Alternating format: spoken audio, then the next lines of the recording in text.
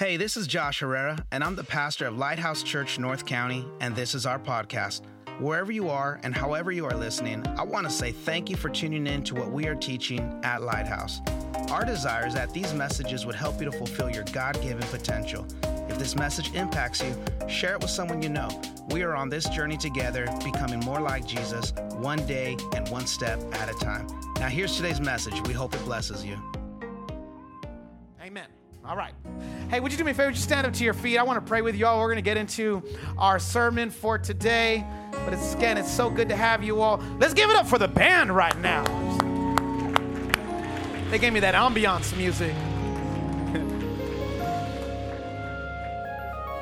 Amen. So, a couple things that we're going to do right now is we're going to get ready to get into our word, and then we're going to dive into this sermon that we have for today. Do me a favor. Would you just close your eyes and let's just pray that God would speak to us. We're going to transition now into this series that we've been in called Deeper. But let's just take a moment and pray. Father, in the name of Jesus, we thank you for all the incredible things that you are doing here in our midst. Father, I pray now that as we get ready to hear your word, that you would speak to us. I pray, Father, that out of the power of your word, you would open up our hearts, that you would open up our minds to receive all that you have for us.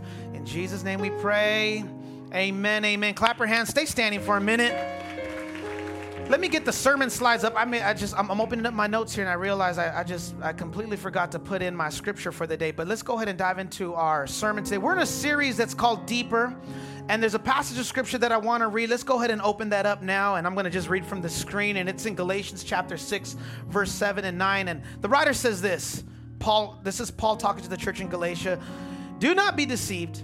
God cannot be mocked. A man reaps what he sows.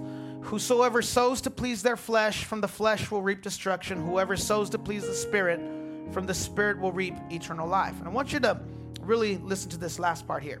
Let us not become weary in doing good, for at the proper time we will reap a harvest if we do not give up. For the next few moments, I want to talk to you on this thought that I am simply entitling Deeper into Devotion.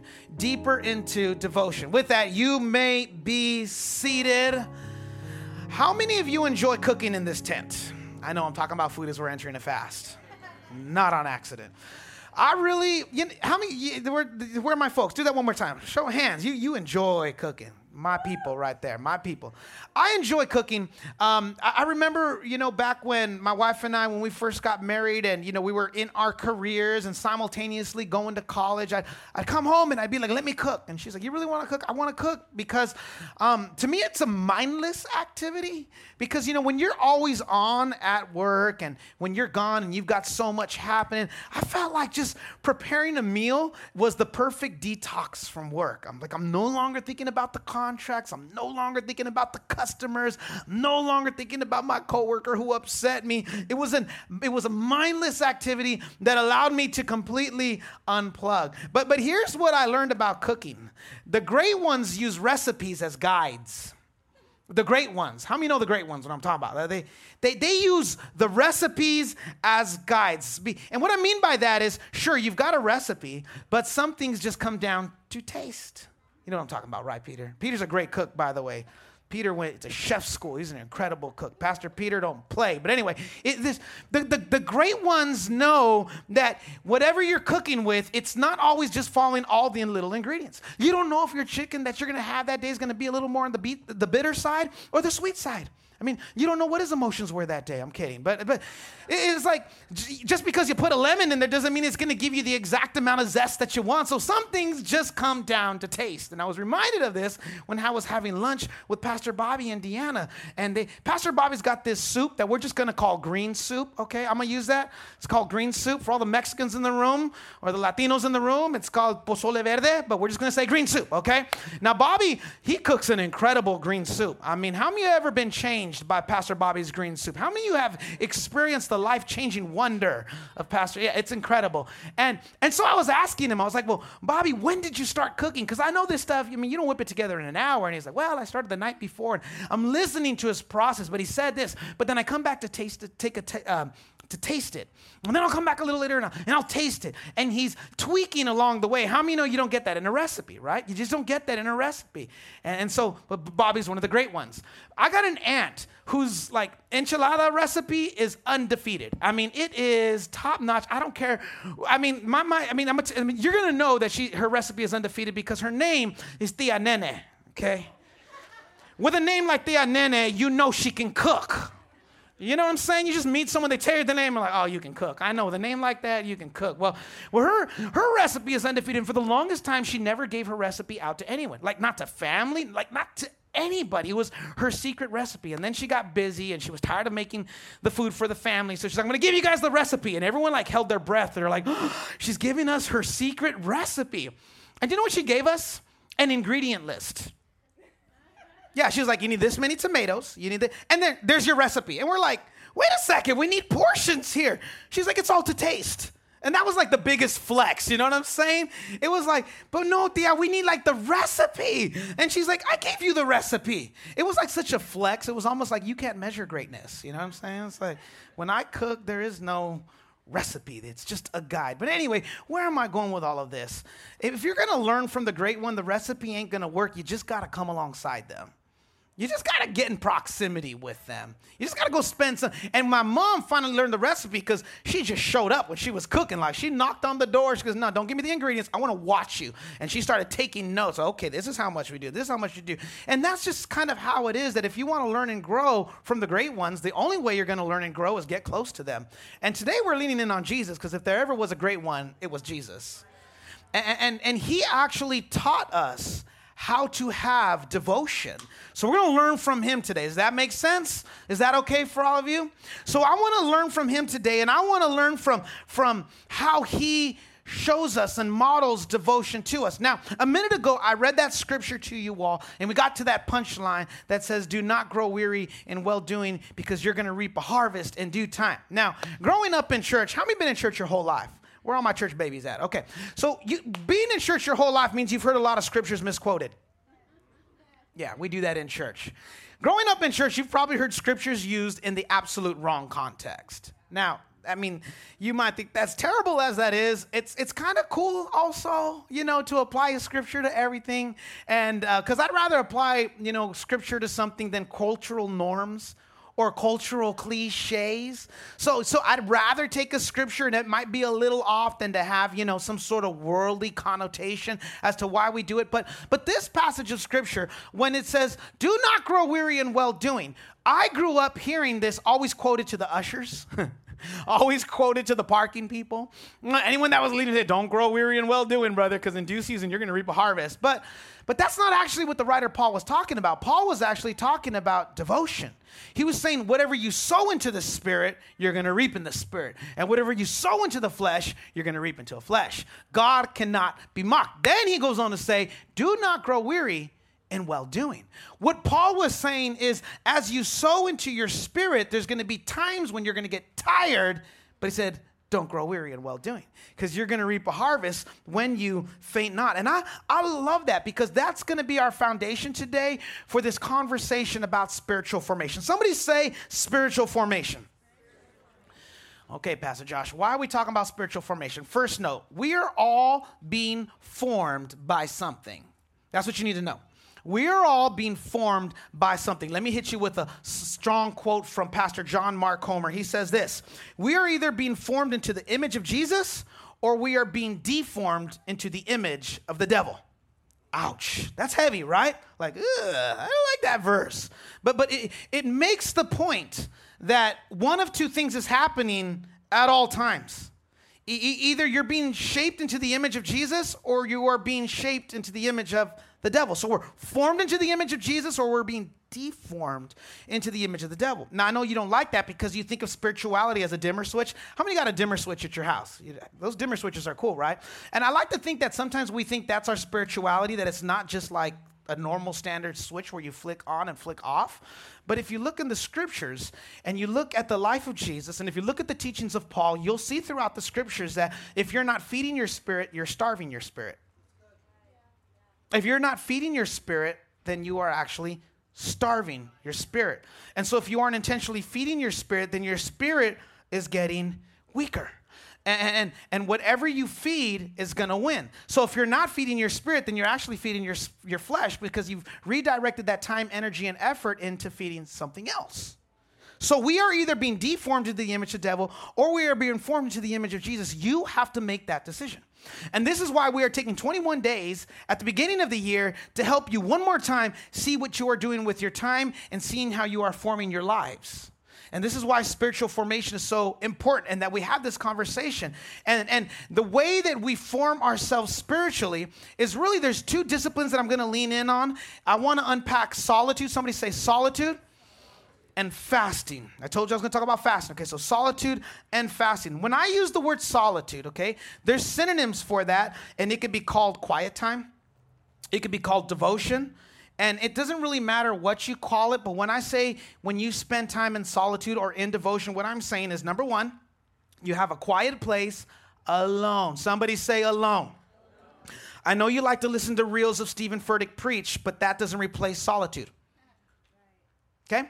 I don't care who your favorite preacher is, listening to their reels does not replace your personal quiet time alone with God. You guys got that? I know sometimes we think, but Pastor Josh, I listen to this podcast the whole way to work. I know, but they're not God. Used by God, but they're not God. So you got to go and spend some time alone with your Father. Does that make sense? It's not being overly religious. I'm just thinking about this very practically. I mean, it's great to hear from the messenger, but sometimes you want to hear directly from the source. Second thing that is included in solitude is prayer. Somebody say prayer. There has to be an element of prayer. Now, I grew up in a charismatic Pentecostal church where prayer was violent. But it doesn't have to be that. You know what I've been leaning into a lot? Contemplative prayer. You know what contemplative prayer is? You sit in silence. So whatever prayer looks like to you, and I thank God for both. Some of you grew up, and maybe you grew up with a Baptist background where all prayer was silent. So maybe you ought to get a little violence in your prayer, whatever that looks like. It's like, I love the different flavors of prayer, but there's got to be an element of prayer in your solitude. And lastly, there has to be an element of reading the Bible for yourself, okay? Again, not the reel of somebody reading the Bible, but you reading the Bible for yourself. Now, you get a pass for listening to the Bible on audio as well, especially if it's done by James Earl Jones. That makes the Bible come to life. My God. If there ever was a man that should read the Bible to you, it's James Earl Jones. But anyway, having the Bible read to you, that's fine. But it really comes down to these three elements. Number one, that you find a quiet place alone. Number two, there's some prayer mixed in there. And number three, there is some reading in the scriptures. Now, you can make this your own, whatever makes sense for you. You know what I like to do? I like to light a candle every time I'm getting ready to pray and have solitude. What's a candle? It's a man's candle. Duh. Okay? None of that fruity Bed Bath & Beyond stuff, like a candle, you know? Like to light the fire, you know, the Holy Spirit appeared like fire, so I light the fire. I invite the Holy Spirit in my prayer time, okay? So whatever that looks like for you, I mean, y'all are laughing, I'm being serious. It's like when I read my Bible, like, poof, let there be fire, you know what I'm saying? Like, I just like to light it up. Thank you, Richard. He's like, yeah, it's an ambiance. But anyway, whatever it looks like for you. You want to listen to some prayer music? Cool. I was listening to someone the other day, he said, whenever I'm in my quiet time, I can't listen to worship music with lyrics. It's got to be music only, like instrumental only. Because if I hear the lyrics, I start thinking about the chord progressions, and I start going here. So, you get what I'm saying? Like whatever your quiet time looks like, it's got to look like something that works for you. But just know that solitude was something that Jesus modeled to us. Just this week, how many of y'all started to read the Bible in a year plan? Where are all my folks diving into reading the Bible in a year? So I jumped on. Y'all remember we brought Manny Arango to the church in the month of August, and he just like crushed that. He was an incredible preacher. He did his own Bible reading plan. I jumped on him because I thought that his Bible reading plan was great. He just does a whole different flow. So I joined his Bible reading plan, and so we're starting in the book of Luke. And as I'm reading the book of Luke, again, I'm only 6 days into my Bible reading plan. I began to notice all the different places where Jesus goes away in solitude. I'm not going to give you a whole Bible worth, but there was just some this week alone. In Luke chapter 4, verse 1, right after Jesus is baptized, where does he go? To the wilderness. To what? Be in solitude, to fast and to pray. Luke chapter 4, verse 42, he comes down off the mountain, ministers to the people. Verse 42 says, and then he goes back into solitude. He goes to the wilderness to be alone. Then in Luke chapter 5, verse 16, the Bible says, Jesus went to the wilderness to be alone and to pray. Luke chapter 6, verse 12, Jesus went to a mountain to pray. Again, now, I'm just giving you little snippets, but it's all throughout the Gospels where Jesus would get away and pray. Now think about this for a second. This is Jesus that we are talking about, who took time away to go and to pray. Y'all know who Jesus was, right? The express image of the Father, the fullness of the Godhead, dwelling in him, bodily, the Son of God, the Lamb slain before the foundation of the world to take away the sins of this world. And he made time to pray. So I don't know how important you think you are or how much of a wonder you think you are. If Jesus made time for solitude, he's modeling to us that this is something we ought to be doing. If there's anyone who probably could have gotten a pass, it was him. I mean, if anyone could have been like, me and my Father am one. He said that, by the way. I don't necessarily need to go into solitude, but he did. And I think he did because, again, like a recipe, kind of giving us a guide, showing us that this is the formula for it. But let me talk to you a little bit about what solitude is, because I talked about being alone in a quiet place. I wrote this down. These are my notes. Solitude is rarely a quiet place. We are wrestling down our thoughts and bringing them into subjection through the Word of God. So when we are alone, it doesn't mean that we are lonely. When we are alone, you're actually present with your thoughts or what's been spoken into you. And it's important to get alone because it's an opportunity for you to experience some transformation. There was the priest Henry Nouwen. He said this: solitude is the furnace of transformation. Solitude. Now, not with your friends, not with your girls, not with your guy, not with your favorite preacher reels. Solitude is the furnace of transformation. And Paul said it this way in 2 Corinthians chapter 10, verses 3 through 5. Paul said this: for though we live in the world, we do not wage war as the world does. The weapons we fight with are not the weapons of the world. On the contrary, they have divine power to demolish strongholds. We demolish arguments and every pretension that sets itself up against the knowledge of God. And look at what he says here. And we take captive every thought to make it obedient to Christ. When you are in quiet moments, when you are in solitude, when it is just you and your thoughts and whatever lies the enemy has spoken to you, you are bringing them into subjection of the Word of God. And this is why it's so important to prioritize solitude. This is why it is so important to prioritize your quiet time. This is why it is so important that you have times and moments where you are taking all the stuff that you are being fed all day long and you bring it to a quiet place and we lay it before God and we say, God, if it's you, light it on fire. If it's not you, then cast it away. And we bring, I love that language. We bring our thoughts and we make them subjective to the Word of God.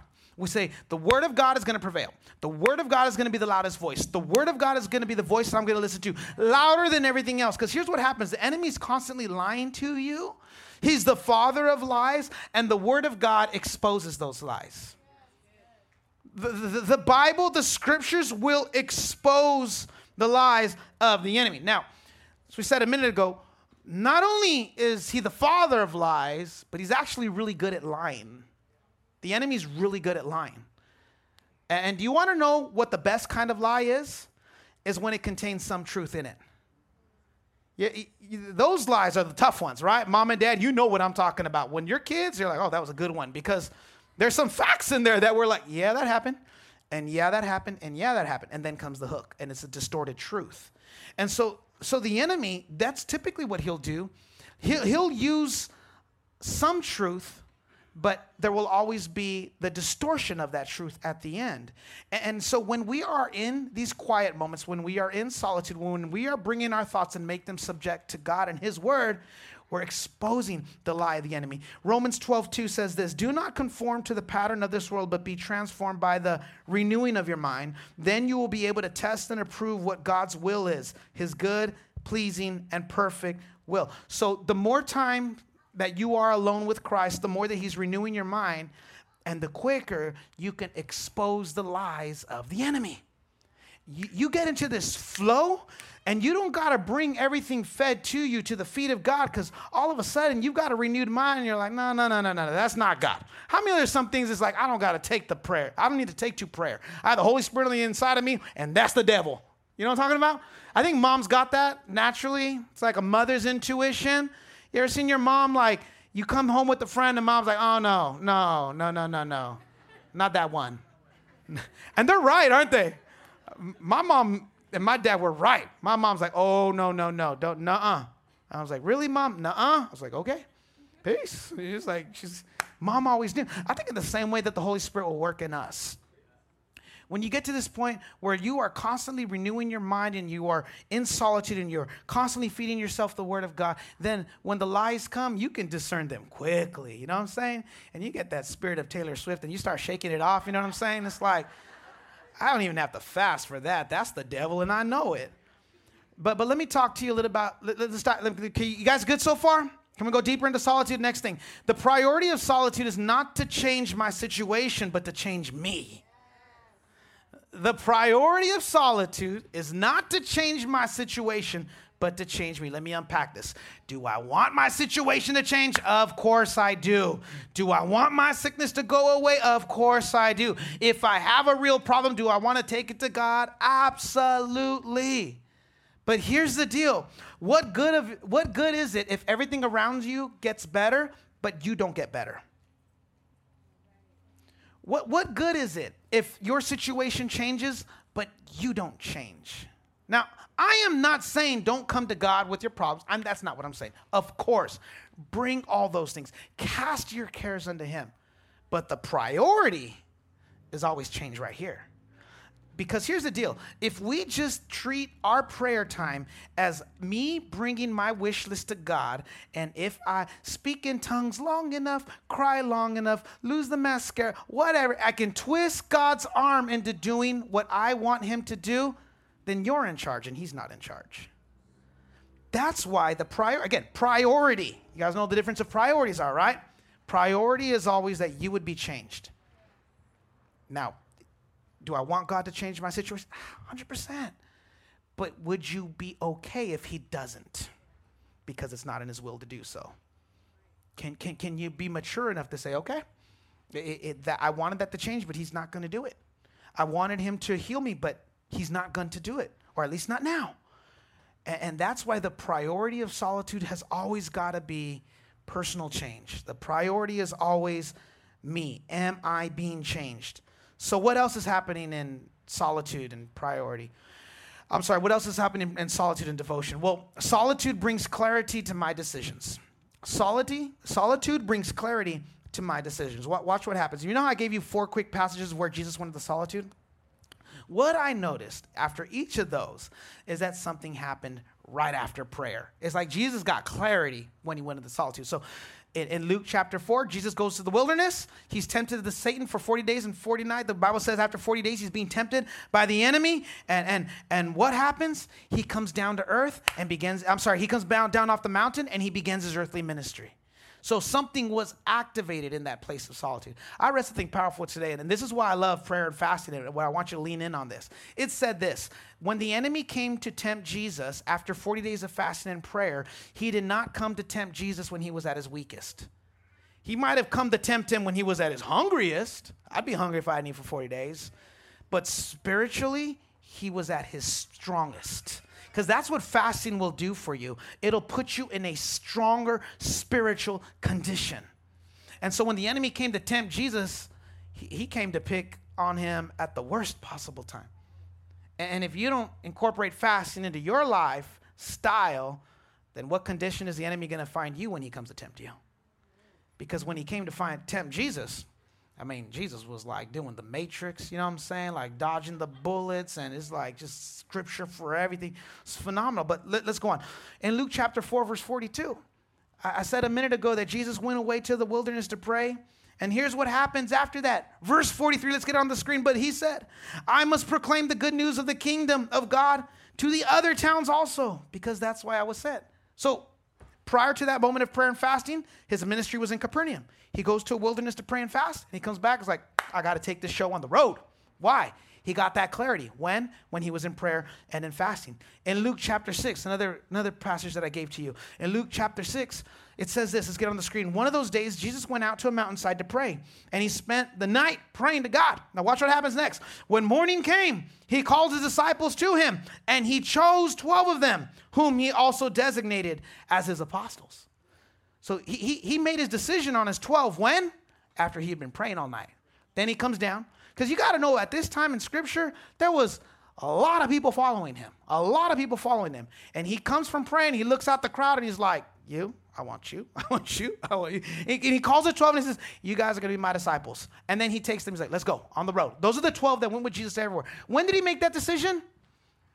After prayer and fasting. Listen to me, Lighthouse Church. When are you making the most important decisions of your life? When you've been praying first, or when you're highly emotional because you've been fighting with your spouse? When you've been praying first, or when you got into it with your boss? I'm leaving. I'm going to be an entrepreneur. Well, I hope you prayed about that.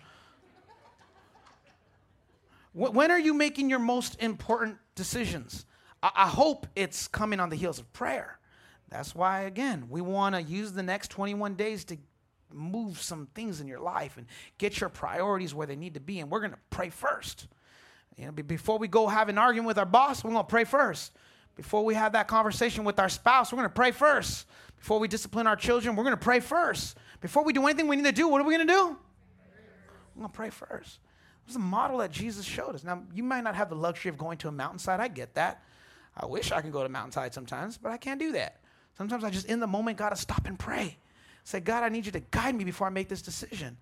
I need some clarity here. But when you have this rhythm of solitude, when you're getting up early in the morning and spending quiet time with God, you are constantly packing that in, and you are forming yourself into the image of God. Now, I'm just about done. Let me talk about fasting real quick. It's been said, this is a great quote, I love it. Prayer connects us to God, but it is fasting that disconnects us from the world. Prayer connects us to God, but it is fasting that disconnects us from the world. We've said this before, but I'll say it again. Jesus' ministry did not begin here on this earth until he had prayed and fasted. When the Son of God said, I'm not even going to get started until after I fast. He doesn't pick up, and after, again, we saw all these major decisions came on the heels of solitude, came on the heels of fasting. But we look in the Bible, after he had selected his 12, how many remember that passage of Scripture when Jesus comes down off the mountain? And there's this man that had a demon-possessed child. And when Jesus comes off the mountain, he's like, Jesus, I've asked your disciples to pray for my kid, and they cannot help him.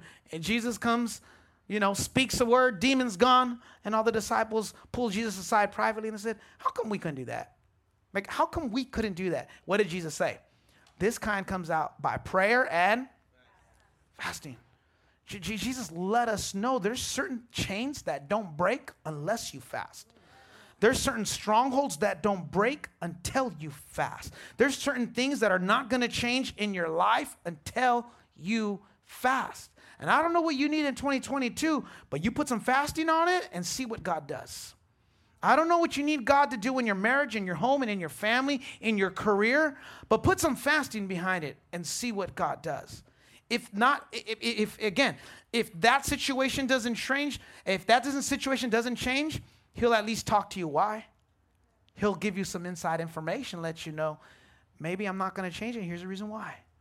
Because I've never felt closer to God than when I've been in my moments of fasting. I don't know about you, but I've never heard God clearer than when I've been in my moments of fasting. Now, fasting, I'm coming to close, Stephen. Now fasting has fallen on hard times in Western Christianity because we live by this cultural truism that you should do whatever makes you feel good.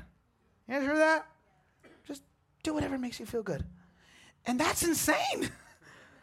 I mean, I know maybe it makes for a great reel on TikTok or something, maybe it makes for some great social media content, but that's not actually something that Jesus did. Because if I want to do whatever makes me feel good, then I'm constantly putting me over other people. Now, some people will put themselves over their family. When you constantly choose yourself over your family, you won't have a family to choose over one day because they'll all be gone. But there's this danger of always putting ourselves ahead over others. And so we break that down by fasting. Last thing here, fasting trains our bodies to not get what they want. Fasting trains our bodies to not get what it wants. This one's going to mess with you a little bit, but I want to get there, okay? It feels like it's countercultural to say this because, again, we put our desires and our feelings and our heart above everything. But that's a dangerous place to be because we live in a broken world and we have a broken nature, and you cannot let your desires or your feelings be in charge. You've got to subject your feelings and your desires to the truth of God's word. This is why just follow your heart is terrible advice. And the Bible says, don't follow your heart because your heart is desperately wicked. Why, Pastor Josh? Because of sin. We live in a fallen world and we have a fallen nature. That's why we need God. That's why we need moments of solitude. There's this saying that says the heart wants what it wants. Have you ever heard that? The heart wants what it wants. It was written a long time ago, I believe by Emily Dickinson. But do you want to know when this was used for all of the wrong reasons? Some of you are too young in the room to know this, but others are going to know what I'm talking about. There was a famous person that used this line, the heart wants what it wants. And his name was Woody Allen. And he said this when they asked him, why did he start to have a romantic relationship with his adopted daughter? And his response was, the heart wants what it wants. Think about that for a second. I mean, culturally, that's just a completely unacceptable thing to do for father, adopted daughter, romantic relationship. You would even be like, man, that's wrong on so many levels. But he makes this statement, the heart wants what it wants. And then culturally, we just accept it. And we start saying it, well, the heart wants what it wants. Do you realize what famous person tried to use that as a pass to giving into a desire that he shouldn't have given into? But that's an example of putting our desires, our feelings, and our emotions ahead of God's word. And today, people will just rattle that off. Well, the heart wants what it wants. And I cringe. I'm like, how did we get there culturally to say, yeah, that's fine. That's not fine. And as a church, how much more should we be pushing back and saying, no, that's just wrong. But that's what happens. And it sounds good to say, oh, the heart wants what it wants. It's like a line from a Disney movie.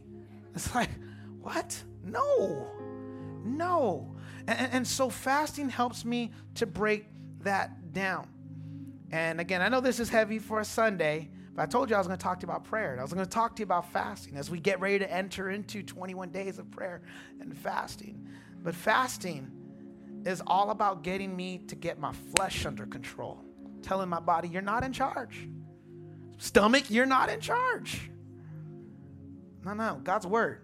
I'm going to align my life with God's word. We're going to push back against that line of thinking. But I want you to get this about fasting. It's funny because I just had this conversation with George just a little while ago as we were talking about getting ready to enter into 21 days of prayer and fasting.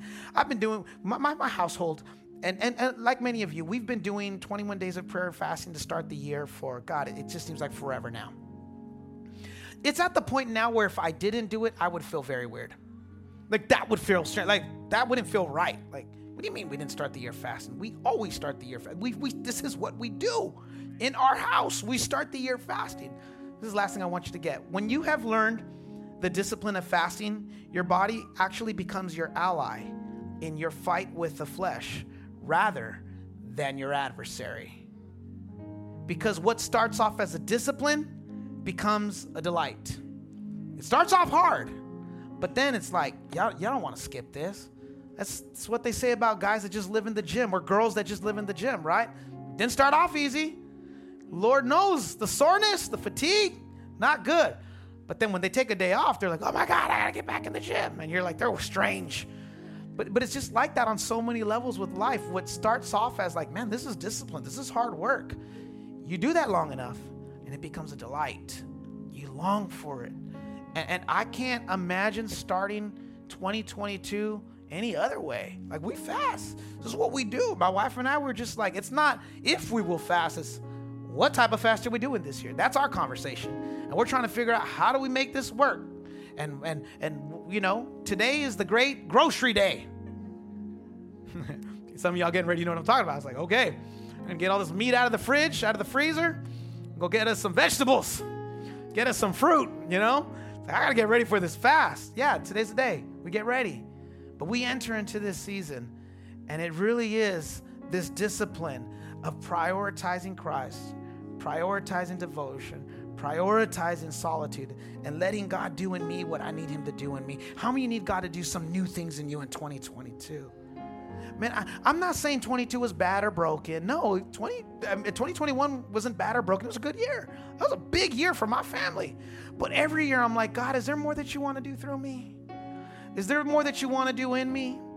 Because I'm going to enter into the season of prayer and fasting. And whatever you want to do with me, God, my answer is yes and amen. Let's all lean in right now in prayer. Would you just kind of put your stuff to the side? And if you're able to, would you close your eyes? And even as you're seated, let's just get into a posture of prayer.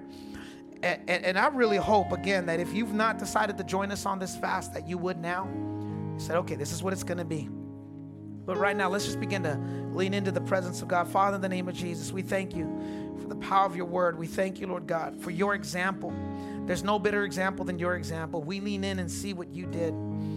God, you lived this life of solitude. You lived this life of prayer. You lived this life of fasting. You modeled it. You did it, and you showed us. And God, my prayer for Lighthouse Church as we get ready to enter into this season of prayer and fasting, that this would be a season where you speak to us in an unusual way. I say unusual not because it's going to be strange, but because it's not our normal, but it's something you're leading us into. It's unusual because it's new, but because it's you, it's going to be your will, it's going to be your purpose, and it's going to be your plan for us. So, Father, we open up ourselves to new things. We open up ourselves to hear from you. We open up our minds and our hearts to receive what you will deposit into us as we start this year, prayer and in fasting. God, because if there's one thing we don't want, is we don't want this walk and this journey with you to become routine, to become stale, to become just a box that we check, but we want the freshness that your presence brings. We want the vibrant relationship with you that we know that you are calling us into. God, we want to experience you in deeper levels, and we want to be continually formed into your image. So God, we submit our plans to you. We submit our priorities to you. Open up our understanding so that we would do the type of fast that is acceptable to you. We would do the type of fast that you're leading us into. We would take the next 21 days, Father, and completely lay them before you as devotion. In your name we pray. Amen. If this message has blessed your life, I want to encourage you to share this message with others, or go online to our website and consider making a donation so that we can continue bringing you content just like today's message. God bless you.